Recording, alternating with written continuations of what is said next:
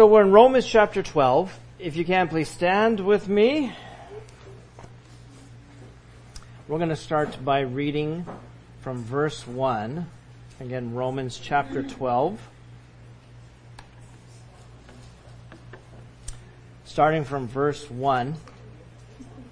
It says, I beseech you therefore, brethren, by the mercies of God, that you present your bodies a living sacrifice, holy, acceptable to God, which is your reasonable service. And do not be conformed to this world, but be transformed by the renewing of your mind, that you may prove what is that good and acceptable and perfect will of God. Please pray with me. Father in heaven, we thank you, Lord, again for your holy word. Thank you, Lord, that now that we've gotten to this point where it's pivotal here now in Romans chapter 12, now we learn about the application of all that we've been learning so far. But Father, we pray that you would empower us by your Spirit, even as we looked at earlier, abiding in Jesus, the true vine. Help us to do that, Lord. You want us to abide in you, Jesus, that as we abide in you, you would produce fruit. We would bear much fruit, and so glorify our Heavenly Father by that fruit, Lord. And we would prove to be your disciples. But help us, God. We need the helper. We need your help. We need your comforting. We need your enabling. That seed that gets planted from, say, an orange tree or any other kind of tree, God, it needs the nourishment that you can bring through the water, through the nutrients in the soil. It needs protection. It needs the sunlight. It needs the heat. It needs so many things, so many variables, Lord. These are the illustrations that you give to us, and we ask that you would help us to grow. One can plant, another can water, but God, you are the one that causes the growth. We know that you want to do these things in our lives. Help us to get out of the way, to surrender to the work of your Spirit. So please do that work in our lives. Do that even here, we ask and pray. In Jesus' name we pray. Amen. Amen. Thank you. You guys could have a seat if you would, please. And so oftentimes, you and I as Christians, we might wonder, how can I grow? I want to grow. I want to mature in the ways of God. If you go into a Christian bookstore, I've noticed this. You go into a Christian bookstore, you'll see tons of books that are maybe classified as Christian living, kind of self-help type of books, and a little section for Bibles. And throughout the years, it has grown to be more and more that, where there's a lot of books about the how to do and what to do, and a little part for the Bibles. That's sad. And that's the reality of where we're at here in America. But I submit to you that this might be because, number one, there's a large lack of solid Bible teaching. There just is. That's not in New York City only. That's all around the world. That's prophesied in God's Word. And number two, you and I are sort of wired to try to figure out what to do. In other words, just show me what to do. Like the guy comes to Jesus, what must I do to be saved? And that's found in the New Testament. What must I do in order to be saved? Theologically, doctrinally, the answer is nothing, because you can't get yourself saved. Amen? Jesus does that work. And then we get saved, and then we're pondering, we're wondering, what must I do to grow? And it's sort of the same answer. In other words, God is the one that causes the growth. But then you and I are in this state of being perplexed constantly. What do I do? What do I do with my life? What's the game plan? And throughout the scriptures, you and I discover that it's a work of God for salvation, and it's also a work of God for what we might call sanctification, right? How He continues to set you apart. He sanctifies you and I one time when He dies on the cross as a one-time event, but sanctification is also described as an ongoing, lifelong event. Every day you and I must wake up and grow up. I'll speak of myself. Wake up and grow up. Lord, I don't know what happened. 8 hours ago, I was praising your name. Oh, I fell asleep praying to you, talking to you. Glorious. Spending time with you. Wake up now 8 hours later. I feel crummy. I don't feel like getting out of bed. In fact, prove to me you exist. All these doubts might come in your head and heart. Does that happen to anybody? That can happen to us. And so it's a constant, ongoing battle that you and I have, this flesh versus spirit battle. And one of the things that we find that the Holy Spirit's wanting to do is to simply have his way in the Christian's life. It's a tug of war, some might describe it. It's that flesh versus spirit, spiritual battle, spiritual warfare. Not the external one, but the internal one. Amen? The flesh versus spirit battle. And because you and I, especially in America, we're wired to know and want to do all the time, that our books, our libraries, our Christian bookstores are filled with that. I have a whole bunch of books at home, and people keep giving me, don't give me a book. We get all these books, and I have this library. Most of them I'm not reading, because I have a hard enough time focusing on just one, just the Bible. But I've got all these books about how to do this, what to do. And most of them are Christian. They're spiritual nature. I'm sure they're good and godly things, but some of those things can get in the way, amen, of what the Lord, through the Spirit, and through the Scriptures, wants to do in the child of God's heart and life. So you and I, we have to admit that we're sort of wired to do things. So if we just showed up today, and you guys did, praise God, and we just go, okay, we're going to seek God. Then all of a sudden, in your heart and mind, the FAQs start going. Okay, what are we going to do? When's it going to end? Is it going to be worship? Do we pray? Do we get on our knees? It's all these things, because we have sort of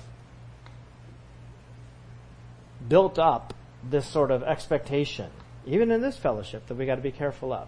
And your own personal, private, devotional time. You may also have sort of your routine, right? How many of us have that routine? We typically do. And we exist by that. And that's a great godly thing. And there's even a weekly structure. God set these things about. All the way you see from Torah, he sets about even certain things in the calendar. Like a weekly cycle. Things even on the Jewish calendar cycle. So you and I are sort of wired to do. But I want to suggest to you today, as we get into this, and I don't want to just run through chapter 12. The teacher in me wants to run through. The pastor in me is like, oh, I need this. God willing, we need this. But let's drill down deeper into verse 2. So I want to suggest to you today that we'll find in God's Word that the path to growth isn't about just doing, but it's more about being. Again, it's not so much about doing, but it's more about being. That is, abiding in Jesus. Being God's child. Not doing so much the works that we, I'll say collectively the pronoun we, that we might be sort of wired to think, okay, I feel better about myself and my week if I do this, I give that, I go there, and I sort of check these things off. And God becomes a task on my checklist. And we can all be guilty of that. Am I the only one that kind of senses that I'm kind of guilty of? Okay? God, forgive me, because it should be all about Jesus. Right? We sing, it's all about you, Jesus. And then all of a sudden I give my calendar, like, no, I'm sorry, God. Wait, I don't have time. And we kind of get like that. So I want to submit to you today that God's path for growth isn't so much about the doing, but about being. And we're going to get into this, God willing, drill down a little deeper today. So just like the work of salvation, it's a work of God. The work of sanctification, setting you apart for His usage and His alone and His glory. That work of sanctification is also a work of the Holy Spirit. So what's your part? Let me just cut to the chase and say one of the things we'll look at, we even sang about it, surrender. I'm going to say it again. Surrender. I'm going to say it a third time because someone here needs to hear that. Surrender. Now some of you might spiritually be kind of tightening up now when you hear that word. Because in the American vocabulary, in our society, and sometimes us as Christians, we think surrender means defeat. But I'm telling you, as a Christian, surrender at His feet is the path for growth and maturing in God's ways. And that's a challenge that you and I have to get through, isn't it? So as we get into this, look at this again in verse 2, is our focus today. Do not be conformed to this world. So even the world's definitions of surrender means, put up the white flag. No way, I'm going to get tortured by the enemy. No, surrender to the work of the Spirit. That's the way that the world thinks of that word surrender. And it says, but be transformed by the renewing of your mind. The work of sanctification in the life of the Christian is also a work of God that only God can do. And dare I say, Christian, that each of us, including myself, God is right now waiting to do that work and has been waiting. Maybe for your life has been waiting weeks, maybe months, maybe years, maybe decades. And He's such a gentleman that He'll keep knocking on that door. He'll keep wanting to do that work. But He can't. Why? Because you have to surrender. You have to allow Him to. So here's now where we're at in the book of Romans. After 8 chapters of Paul being used by God to lay out the most brilliant system, if you want to call it that, in the New Testament of doctrine, of teaching, of how you get saved. And it's all because of Christ. And you are justified by faith, by His grace. It's justified, never sinned. By getting through those 8 chapters, and then you learn about Israel in Romans 9, 10, and 11. After getting through all that, now comes the application. That's why chapter 12, it starts off, therefore, I beseech you, therefore. Because of everything I taught in 11 chapters, is what he's saying. If you've come to realize that and receive that, you're saved. Now what do I do with my life? Verse 1, as we looked at last week, dedicate your body a living sacrifice. And then verse 2, not just the body, now the mind, your thought life. Wait a second. Sounds like I got to give my entire life to Jesus. Exactly. This is what you signed up for as a Christian. It's not being a part or member of a physical church, but being part of the family of God. You get Him forever, He needs you too, but it's up to you. So now in Romans 12, now in accepting salvation through Jesus Messiah, we now come to the logical application of these things. In verse 1 again, you and I need to present our bodies a living sacrifice, wholly acceptable to God, and he says, which is your reasonable service. We looked at last week, reasonable service. That's the Greek word logikos, which is like the English word logical. It's logical. It's reasonable. It makes sense. I now, by the mercy of God, have been given salvation. I should have died and be given a cross and then be tortured in hell for Judgment Day. And then on Judgment Day, be thrown into the lake of fire. For how long? For eternity. That's what I deserve. So don't ask God, I should get what I deserve. After all, my rights. No, don't ask God to give you what you deserve. That's what you and I deserve. Amen? But because of His mercy, He sent His only begotten Son, Jesus Messiah, to take your place and mine as He died on the cross. He didn't give you what you deserve. He gave you mercy. And on top of that, He gives you grace. You get Himself. You get eternity in His eternal presence. And one of the blessings that you and I have now is that choice to choose to love Him, that you would allow Him to transform you. That verse 1, dedicate your body a living sacrifice, it's logical, it's reasonable. He's not asking you for more than what you're able to give Him. And then verse 2, what do I do after I dedicate my body to Him as a living sacrifice? Then verse 2, let God transform your thought life. I'll say that again. Let God transform your thought life. So you and I need to know that there's supposed to be an ongoing, a constant renewing of our thought life. This is why you and I, an ongoing renewing. This is why you and I could spend time with the Lord. Oh, we could have a glorious time fellowshipping with Him and with His people. Even this morning, And then you leave out the door, yes, I'm a missionary for Christ. I get out the door, someone cuts me off, or something happens. That's 2 minutes maybe, 120 seconds after I left. Now I'm grumbling. Now I'm in sin already. That can happen to all of us. Does that happen just to me? Does that happen to any of you? And then what? Now I gotta repent. Now I have to confess. What happened to me? It's an ongoing relationship, an ongoing renewing. So gang, this happens day by day by spending enough quality time with the Lord in His presence. So here's what God says to you and me. We're going to start drilling down a little deeper now. That's verse 2 where we're going to focus on. Notice this here. Again, do not be conformed to this world. I'm going to share with you, first of all, it's not going to be a Greek class, obviously. I don't want it that because I'm going to burn everybody out, including myself. But I do want to share with you some of the nuggets that you find in the original language. When he says, do not be conformed, you need to know this is written as a command. Paul wrote this down. In the original Greek language, this is a command. So in other words, God's not suggesting to you to not be conformed to the world. Look, Drew, if you feel like it, don't be so worldly. He's not suggesting. He's commanding you and I. In the original Greek language, it's written as what's called an imperative. That means a command. It is imperative that you do not be conformed to this world. So this is what it says. This is in Thayer's. I just copied this out of my Bible study software. Look at what's circled here in the red. For do not be conformed. This is the word that speaks of to conform oneself, i.e. one's mind and character. So your thoughts really go before your actions, right? So God wants to treat the inner person. To conform oneself to another's pattern.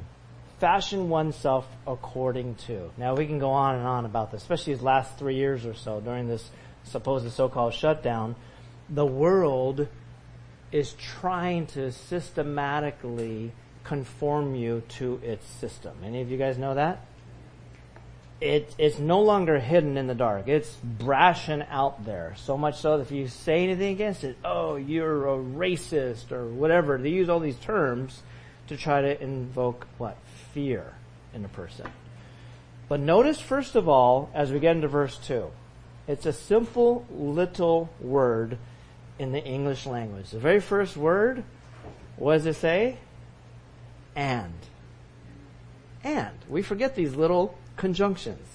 So, what do I do after I dedicate my entire body to the Lord as a living sacrifice? Do this also.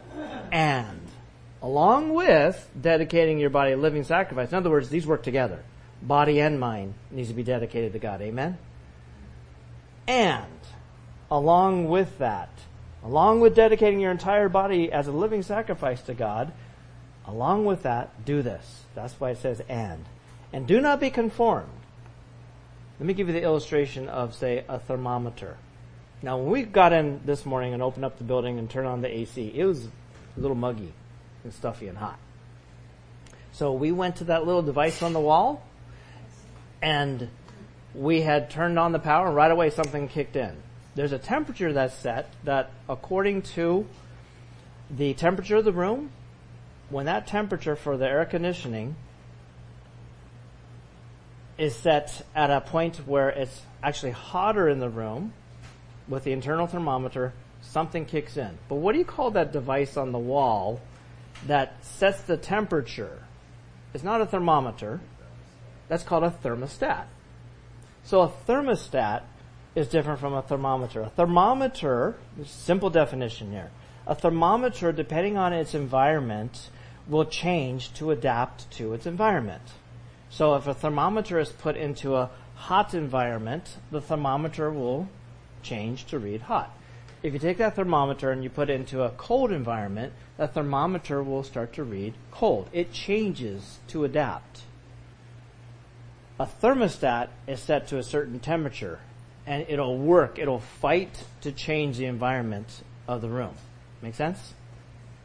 So, one of the illustrations we might be able to say, do not be conformed is don't be like the thermometer where you would change according to your environment. The Christian leaves here, oh yes, praise Jesus.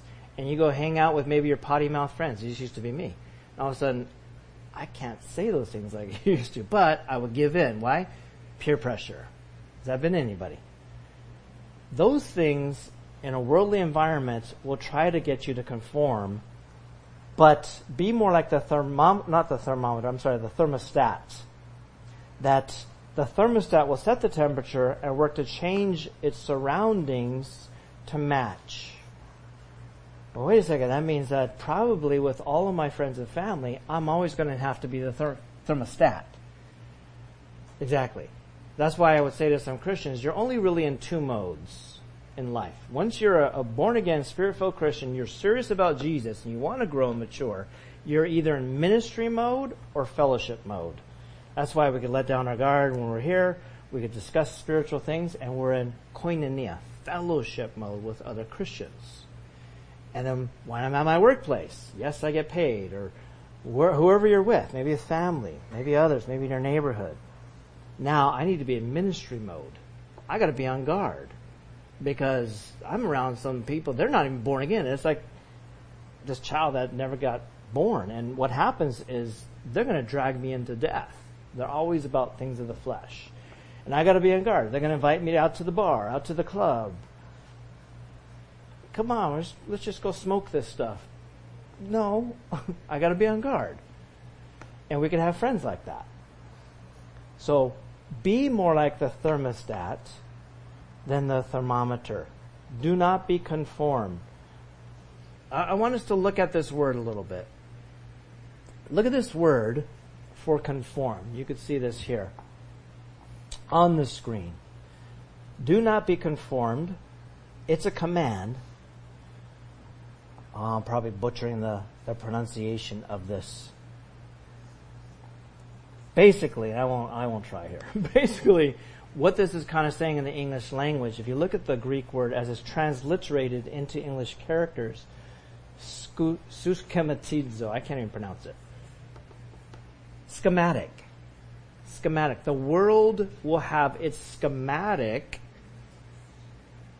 its pattern, that it will try to systematically get you to conform to its schematic. The problem with it, too, that we're seeing even in more recent years, is that schematic keeps changing, right?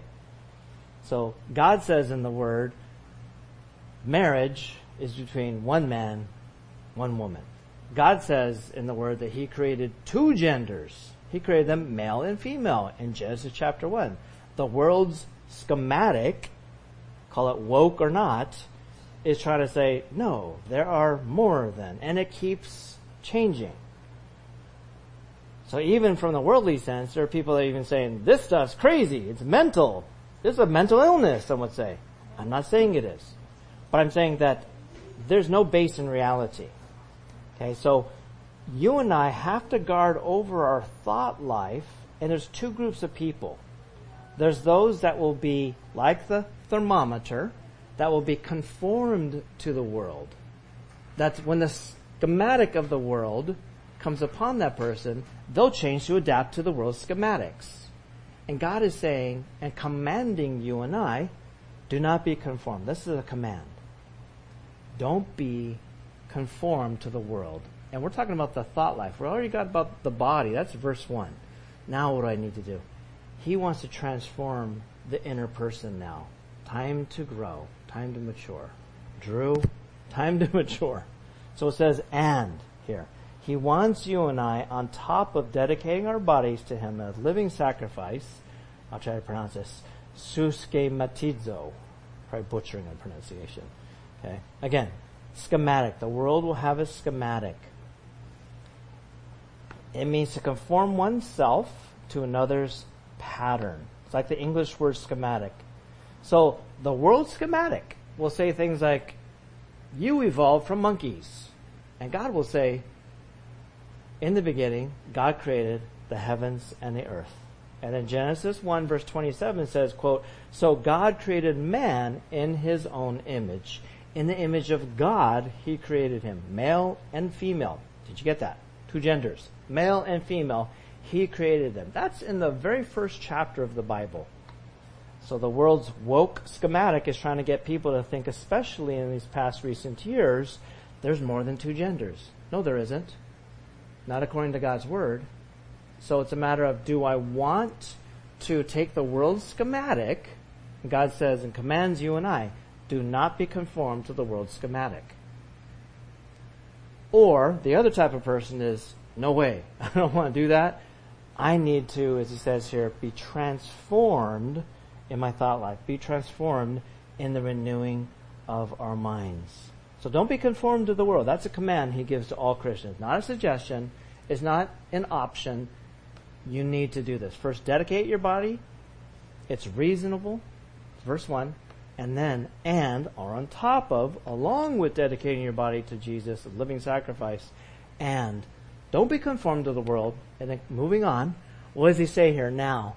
In the affirmative.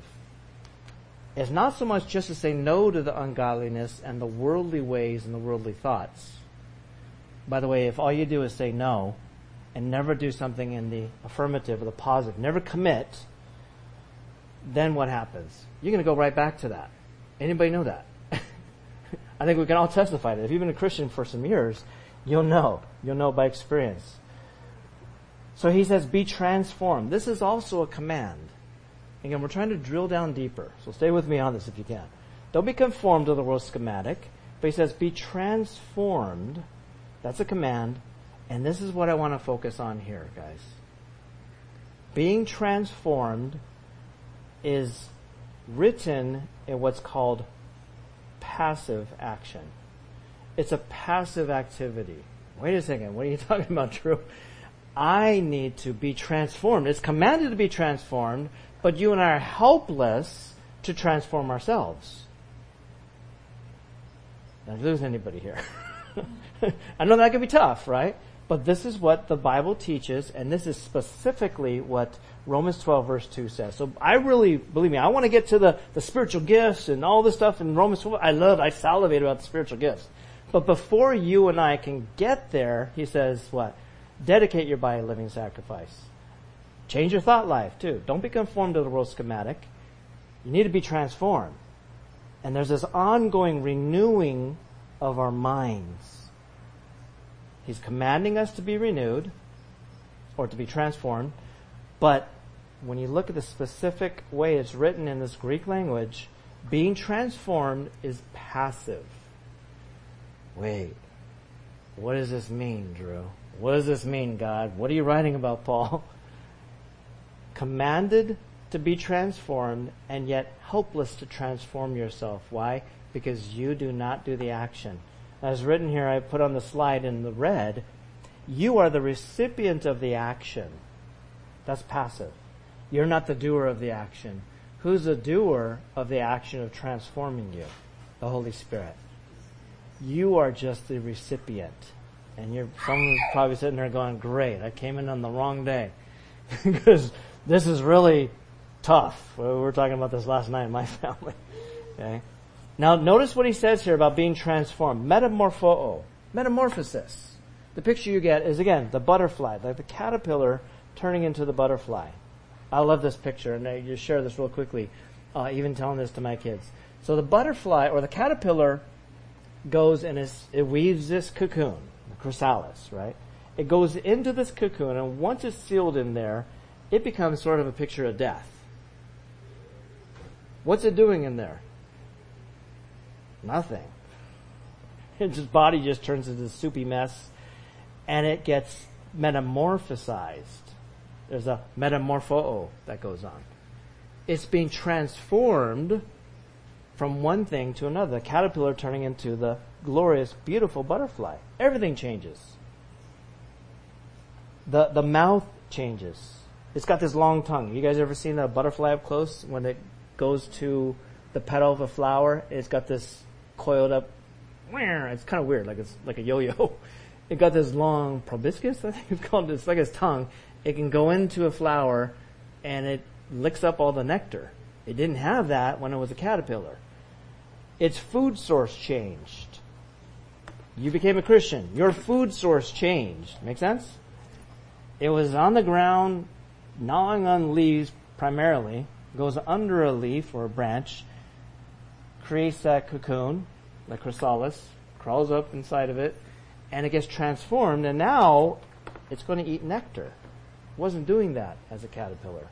It's now metamorphosized. It's been transformed. And you and I as a Christian, that's a great illustration. That illustration, by the way, is not in the Bible. So if you go and search for butterfly, where's it in the Bible? A lot of us as Christians, we love that in God's creation because it's one of the few items or creations that God made. I think that's the rain. Yeah. That provides that picture. So this word metamorpho, it means, look at what's circled here in the blue, to change into another form, to transform, to transfigure. So the point is, the one who does the work of transformation is the Holy Spirit. You're commanded to be transformed, but the one that does the work, who's right now waiting, and for however long you are alive, you've been alive, especially since you've been a Christian, that's how long he's been waiting to do that work. Think about that, Christian. It's not a matter of you going more, giving more, buying more books, reading more books, but can you surrender to the work of the Spirit? So your role is basically to seek God and to surrender.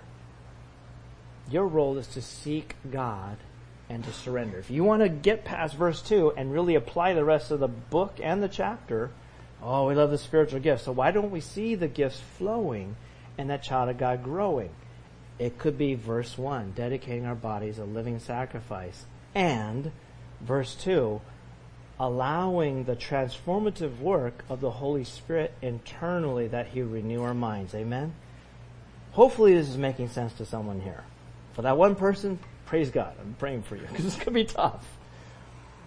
This word for transformed only occurs in 2 other places in the Bible. Paul also used this in 2 Corinthians 3 verse 18 where he writes, "But we all with unveiled face, beholding as in a mirror the glory of the Lord, are," listen to this, "being transformed," that's the same word, "being transformed into the same image from glory to glory, just as by the Spirit of the Lord." So hey, spending time in the presence of the Lord, what does He want to do? He wants to transform you from the inside out. But this is the reason why, Christian, that many of us are not growing. He wants to transform. He wants to renew our minds. And it's an ongoing thing. So the day that you're spending time with the Lord, maybe with a group or maybe individually, and you're like, oh, this is awesome. This is what my brothers and sisters in Christ have been telling me about. Let that minister to you. And let that feed you and remind you, oh, Lord, you want this all the time. Every day. The only other place that this word metamorpho was used, remember the Mount of Transfiguration of Jesus? You'll find that in Mark 9 verse 2, where it says, quote, "Now after 6 days, Jesus took Peter, James, and John and led them up on a high mountain apart by themselves, and He was transfigured before them." That's also this word. Only places used in the Bible. Jesus was transformed, metamorpho. He was transfigured right in front of their presence. And Peter and those guys were so dumbfounded. Peter didn't even know what to say. "Oh, it is good for us to be here. Let us make 3 tabernacles." Yeah. Think of like the whole tabernacle system. Let's make 3 of them. One for you, Moses, and Elijah. And it was so bad that the Heavenly Father had to interrupt him as if to say, and I won't say the word, but as if to say, be quiet. Listen to my son. What happened there? I wish we had video of that. So he saw Jesus transfigured, transformed. He saw the glory of the Lord. And you and I, as we spend time in His presence, you and I can be transformed as well. So how is it that you and I are transformed? How can we be transformed? It's really by God's supernatural power. And this is the dilemma for Christians, for you and I. That it's there for us to grasp, and yet it feels so elusive. Is that anybody else here? You think like, it's there. He commands us, and we know in Scripture by practical application that the things that God asks you to do, He will equip you to do. So what does that tell me then doctrinally? He's waiting, He's waiting, He's waiting. He's not waiting for you to pray. By the way, God, if you're taking suggestions, time for transformation. I'm here. He's waiting.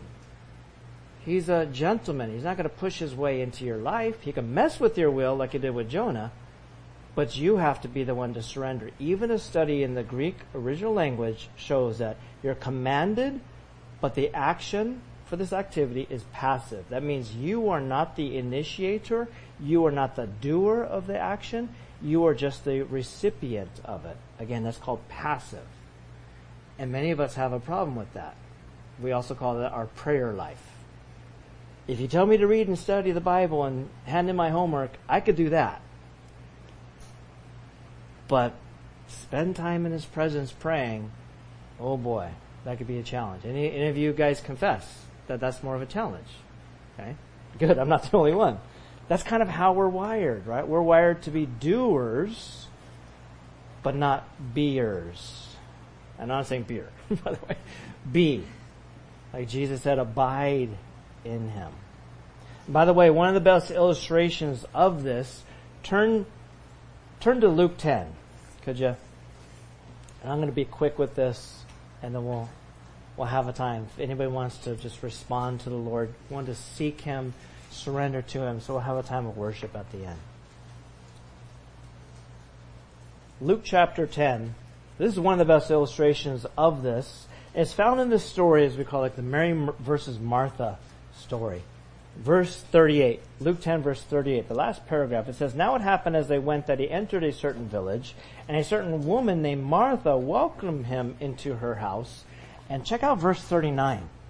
"And she had a sister called Mary, who also sat at Jesus' feet and heard His word." Now you probably heard me mention before, if you've been in this church for a matter of time, you'll hear me keep bringing this out, that in the original Greek language is very rich here. So where it says heard His word, it's rendered in a way that we call imperfect tense. So when Mary heard the words of Jesus, it was not a one and done deal. She continued to hear His words. Wait a second. This isn't the MTA devotional. I gotta get on the bus or subway and read a little bit, say a little bit, and then I'm there. So you got 30 seconds to speak to me, God. This is the picture of Mary sitting at the feet of Jesus, and she's continuing to hear His words. Nowhere does it say she's giving Him her prayer request. And yet we're wired for that. And it's good to do that. But let me say, it's better to hear what God might be convicting your heart to do. Amen? It's better to hear from Him as to your prayer requests. You can get an answer right then. Oh, God, should I do this? Do you have His peace? Get to know how to hear His voice, how to authenticate something is from God. Test it by and through and with, and only with the Bible. The will of God goes with the Word of God. And if it doesn't comply, kick it out. It's not God. That was maybe your flesh. Maybe it's the pizza you ate last night. But it ain't the Holy Spirit. Okay, so this is one of the best illustrations. You got Mary sitting at His feet, continuing to hear His word. I love that. Martha was distracted with much serving. She approached Him and said, "Lord, do you not care that my sister has left me to serve alone? Therefore, tell her," that's a command. She tries to command Christ. You ever try to tell Jesus something to do? You tell Him off or tell Him, "You got to do this. Listen, don't you see I'm hurting? Don't you know I have needs?" Does He listen to those things? No. What does He do here? He rebukes the Martha and protects the Mary. Pay attention to that, because He'll be always careful, it seems, to rebuke the Marthas in life, or that could be me, and protect the Mary. "Lord, do you not care that my sister has left me to serve alone? Therefore tell her to help me." She said that as a command. Jesus answered and said to her, "Martha, Martha, you're worried and troubled about many things." And verse 42, as we close this section at least, "But one thing is needed." You know, in the entire Bible, and I searched for this, you can as well, There's only one place in the entire Bible where Jesus said there's only one thing needed, and it's right here. And it's pictured, it's illustrated as Mary at his feet, continuing to hear the words of Jesus. She's got how many ears? 2. How many mouths do we have? Oh, some of us like to talk. Sometimes I might have like 10 mouths going at the same time. He who has an ear, and we got 2, let him hear what the Spirit says to the church. Maybe it's the reason why God gave us 1 mouth but 2 ears. Drew, you need to listen at least twice as much. But one thing is needed. And notice where it says, and Mary has chosen that good part which will not be taken away from her.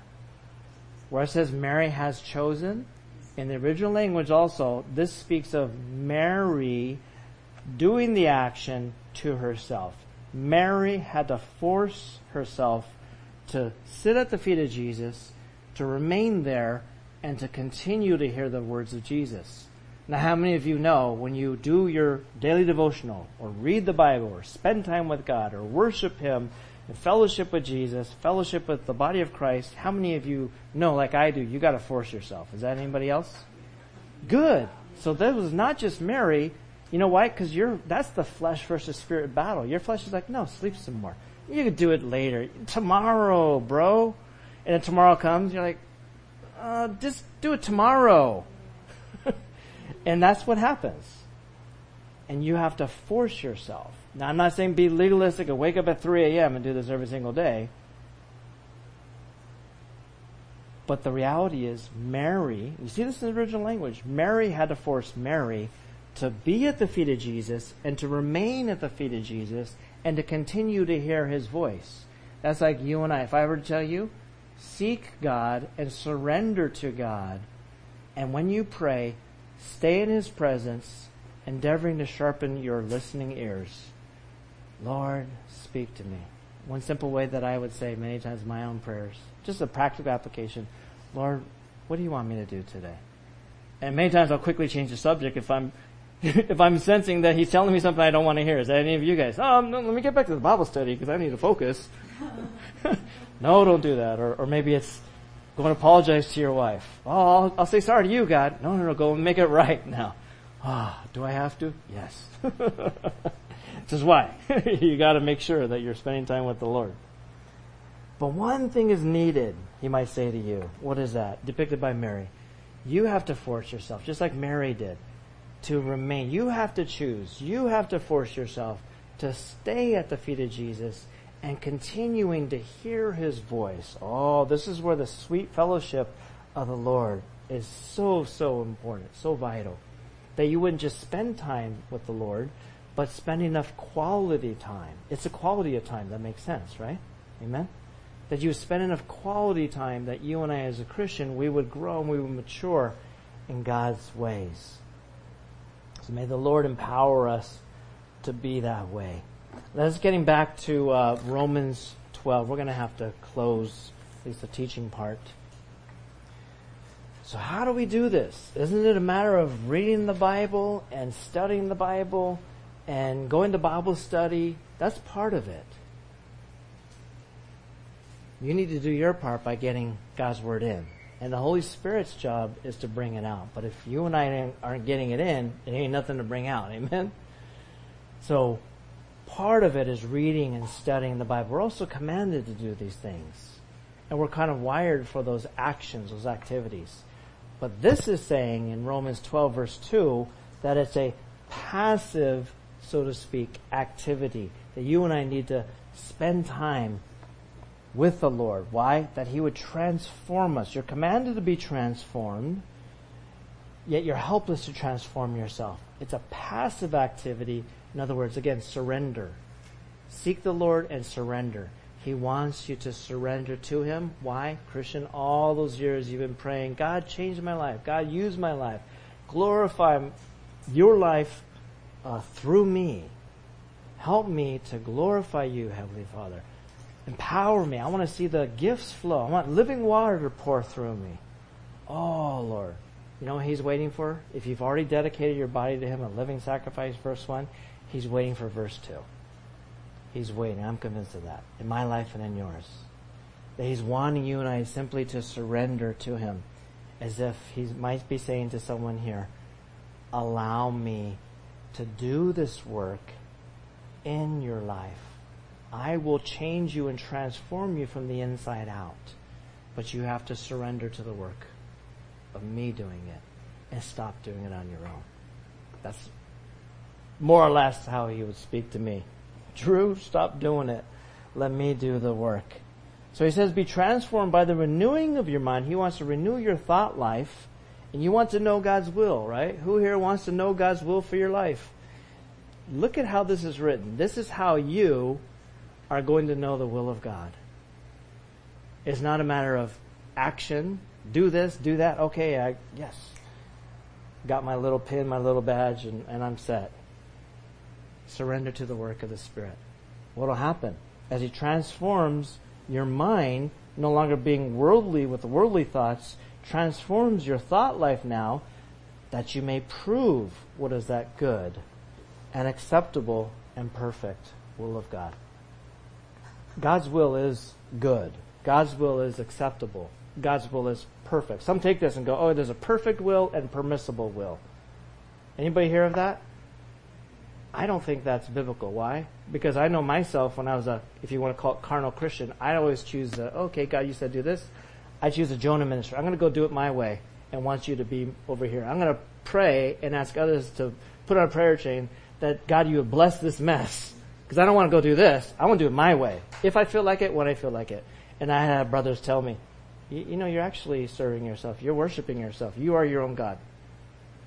Oh, that stinks. That's where I was. And I find that there's a lot of us that might be like that. So God's will is perfect. It doesn't say that this is a perfect will and a permissible will, because you know your own heart, so to speak. You're going to be going, okay, there's a perfect will and he permits this. I'm going to go do that and ask God to bless that mess. How many of you guys know that's how you're wired? That's kind of how we are, right? Don't look, God, I'm going to go do this. So this is how you're going to be able to prove the will of God, which is good. God's will is good. God's will is acceptable. And God's will is perfect. You're going to be able to prove that, not just to you. You don't have to prove anything to God. But others that see your life, they want to see God's will work through your life. And now as they know, especially if they've known you maybe your whole life, and you changed. You still look the same, still got your fingerprints, your ID on your New York or whatever state you're in, driver's license or ID still says the same thing, but you've changed. You've been transformed. Or you could be like many American Christians, you stay the same. Spiritually a babe in Christ is what the Bible says. Or you could allow others to see that you're proving this good, acceptable, and perfect will of God because they see you transform. Your thought life is not like how you used to be when you're hanging out with your homies. How many of you guys know that? Some of you guys know that, right? Your old friends try to invite you like, oh, well, Peter writes about that. Invite you to those drinking parties. Like, you ain't the same, man. So why? Because you're transformed. You're different now. You're born again. So we need to close. We're going to close, get ready for a time of worship if we can. So I'm going to ask that we can get ready to please start up a time of worship as we close. And I'm just going to simply say this to you, that you would prayerfully seek God and surrender to the work of His Spirit in your life. You can move over if you need to. And during our time of worship, I know we asked last week and like 20 of you guys or so came up. That's good. Praise God for that. We focused on verse 1, that you would be dedicating your body a living sacrifice to God. Well, here's the conjunction, and. Okay, so if this was you, especially if you came last week, or this is your first time hearing this, I also want to invite you, if you want to come up and you want to be prayed for, that you wouldn't just dedicate your body to Him, a living sacrifice, but that you would surrender to the work of His Spirit. You're not surrendering to me or to the people in this fellowship, but to the Spirit of God. We want to pray for you. And again, if that's one, great. If that's some or all of you, that's great too. I just want to kind of cast the net. You never know what you're going to catch. And I believe, because we've been systematically going through this, that the divine design of God's Word, and what He's probably doing in the hearts and lives of you, His children, is, again, He's been waiting to transform you. If I were you, don't wait. Don't wait. Don't wait another year, another decade, another month, whatever it is. Just surrender to the work of His Spirit. If you want prayer, as we worship, I'm going to invite you to come forward and we can pray for you. We can continue to worship. We're going to do that for now. So let's all stand, please. I'm going to close with prayer. But again, if someone here wants to have prayer for that they would surrender to the Lord, I'll simply ask you to come forward and we could pray for you. Lord, we thank you for today. Lord, as we continue to worship you, we thank you, Lord, for how brilliant you are, how precise, how accurate your scriptures are. We ask you, Father, that you would help us simply to surrender to you, that we would seek you, God, and we would throw away the garbage of this world, that we wouldn't be conformed to the world's schematic. But Lord, we know that you're trying to transform each of us in the inner person, in our thought life. And it's an ongoing work. Oh, Lord. Send the helper. We need your help. Empower us, God. For we ask in Jesus' name. Amen. Let's continue to worship. To honor you, Lord, with all my heart, I worship you.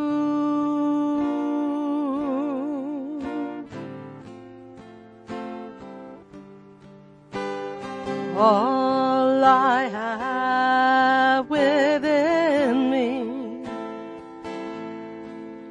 I give you praise. All that I adore is in you.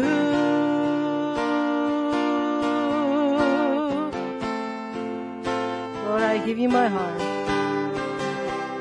Lord, I give you my heart. I give you my soul. I live for you alone. Every breath that I take, every moment I'm awake. Lord, have your way in me.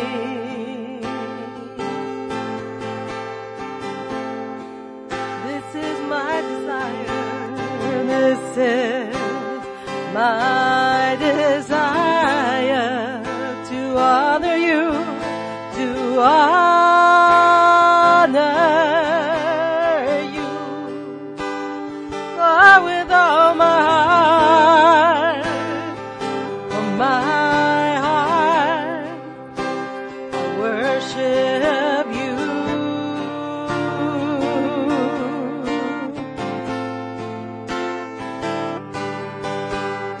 All I have within me, I give you praise. I give you praise. All that I adore is in you. Lord, is in you. Lord, I give you my heart. I give you my soul. I live for you alone.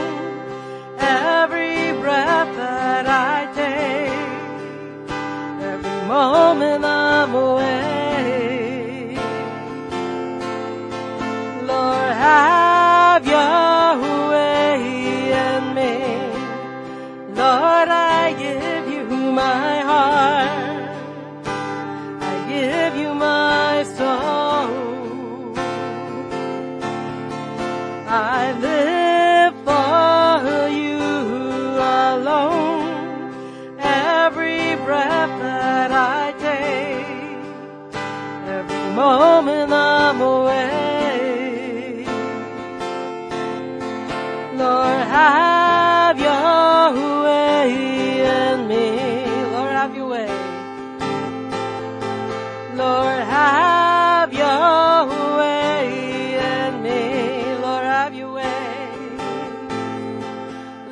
have your way in me. Lord, have your way. I'm giving you my heart. I'm giving you my heart. And all that is within, I lay it all down. For the sake of you, my King, I'm giving you my dreams. I'm laying down my rights. I'm giving up my pride for the promise of new life. And I surrender. And I surrender all to you, all to you. And I surrender all to you, all to you. I'm singing you this song.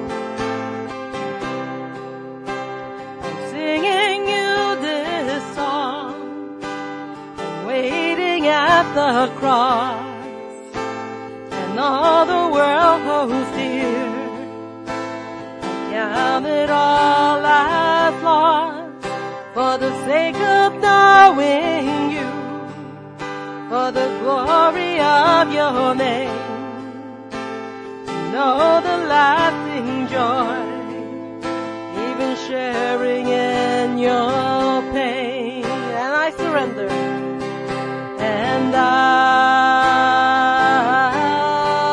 surrender all to you, all to you. And I surrender all to you, all to you. And I surrender. And I surrender all to you, all to you. And I surrender all to you, all to you. I'm giving you my heart. I'm giving you my heart and all that is within. I lay it all down for the sake of you, my King. I'm giving you my dreams.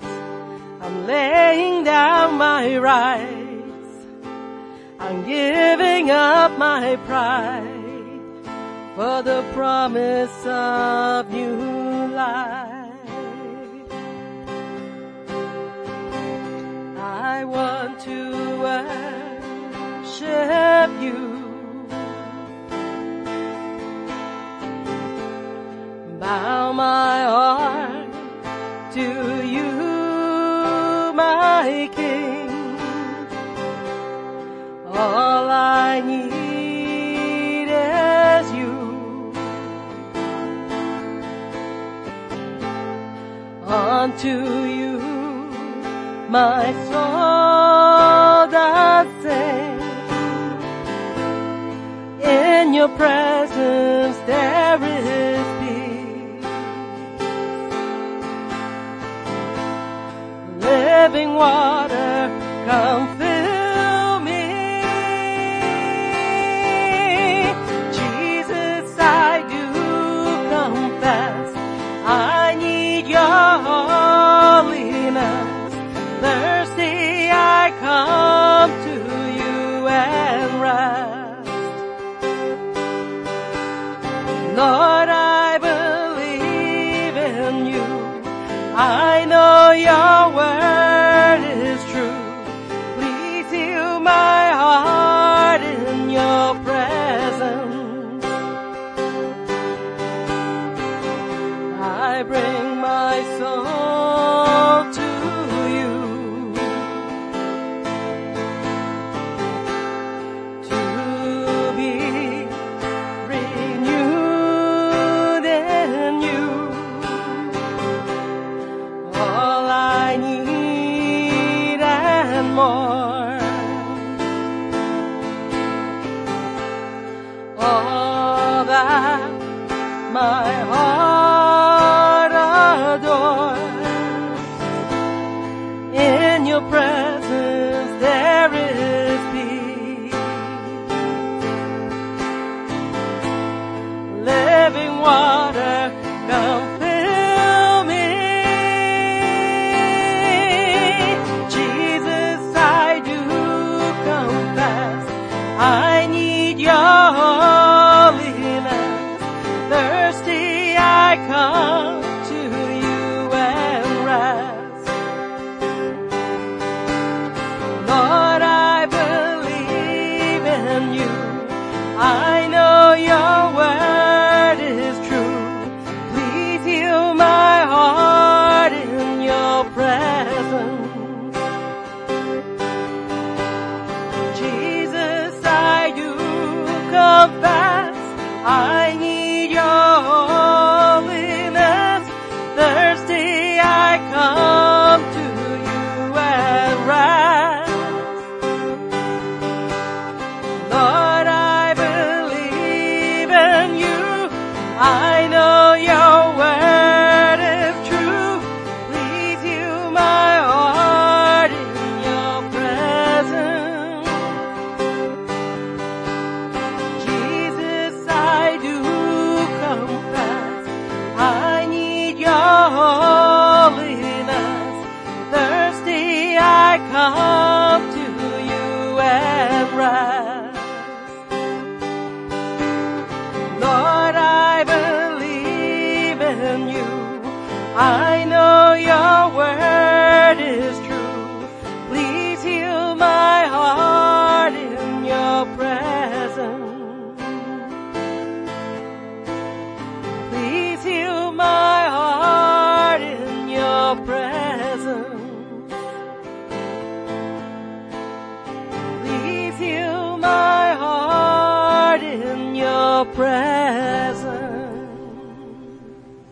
I just want to close us for this time. And before we do, does anybody else want prayer for what we discussed? If so, simply come down. I want us to gather around here, though. Can you guys come in? Thank you, Susan. Thank you.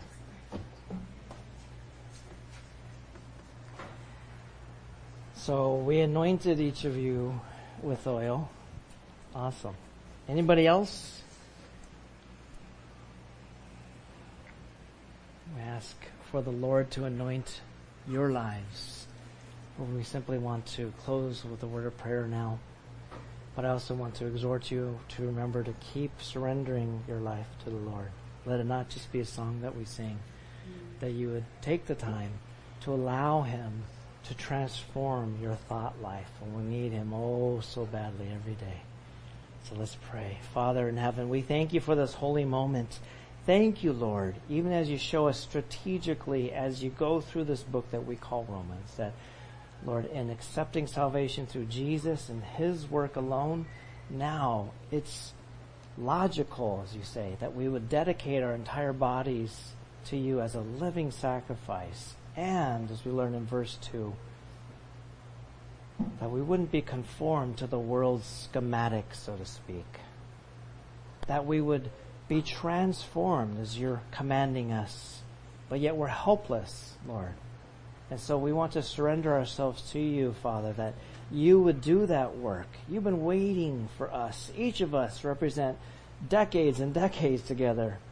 That you've been waiting for us to simply surrender to you. Lord, let that be this moment right now. I believe this is a holy moment that you're doing that work. It's like a scalpel that you're reaching within our hearts, and you're wanting to cut things out.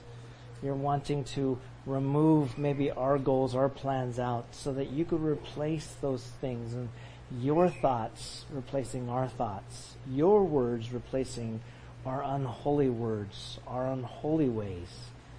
We need the transformative work of your Spirit in our lives. And so we want to commit ourselves to you, Lord. Let this not just be another Sunday on the calendar, but God, something where we can keep each other accountable, where we would pray for each other. There's many of your children that are here, God, and I believe that's a work of your Spirit. You brought us to a place and a time such as this that we would simply surrender to that work, that you would have your way with us, and we commit ourselves to you. We're already saved by your work, but now you want us. You want our bodies and you want our minds. And so we ask, can you please transform us from within? Renew our minds. There's that ongoing renewal. And Lord, you know that we need that not just every day, throughout each and every day.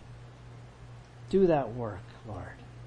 We surrender our hearts to you, ourselves to you, our thought life. We're sick of how trashy our thoughts can be and how the world has poisoned us by its schematic. Forgive us for those things. We repent from those things. But we ask that you would now replace our thoughts with holy thoughts, that you would empower us. Send the helper. We need your help, God. Help us to surrender to you, to keep seeking you. And during the day, as days go on, when our thoughts slip or we allow something to come in, help us to quickly repent and to talk to you and ask for you to help us to put up a door or some kind of a wall or something for protection, that we would quickly repent from those things, those words, those thoughts, that it wouldn't lead to unholy actions. But protect us, Father. Send your angels to surround us. Help us, God, to be leaders within our sphere of influence. But to lead spiritually, we have to be led first by you. So help us, Father, to give into the work of your Spirit, that we would be followers of Jesus, that you could lead us so that we could lead others, and that you would truly now start to use each of our lives. So we want your empowerment, but it's got to be done your way. We want your spiritual gifts, but Lord, we have to utilize them in holy ways. So we ask, Father, as we commit ourselves to you, help us, God, to continue to surrender to you. That's an ongoing surrendering, an ongoing renewal of our mind and our thought life, so that we can prove your will, that it's good, it's acceptable, your will is perfect. And we will see that, but we first have to surrender ourselves, that you would renew our thoughts so that our actions and words will be holy now, led by you. And others will see your will. It'll be proven to them, but they need to see it through our actions, God. So use us, Lord. Use us that we would glorify you and you alone. For we pray in Jesus' name, and all God's people said, Amen. Amen.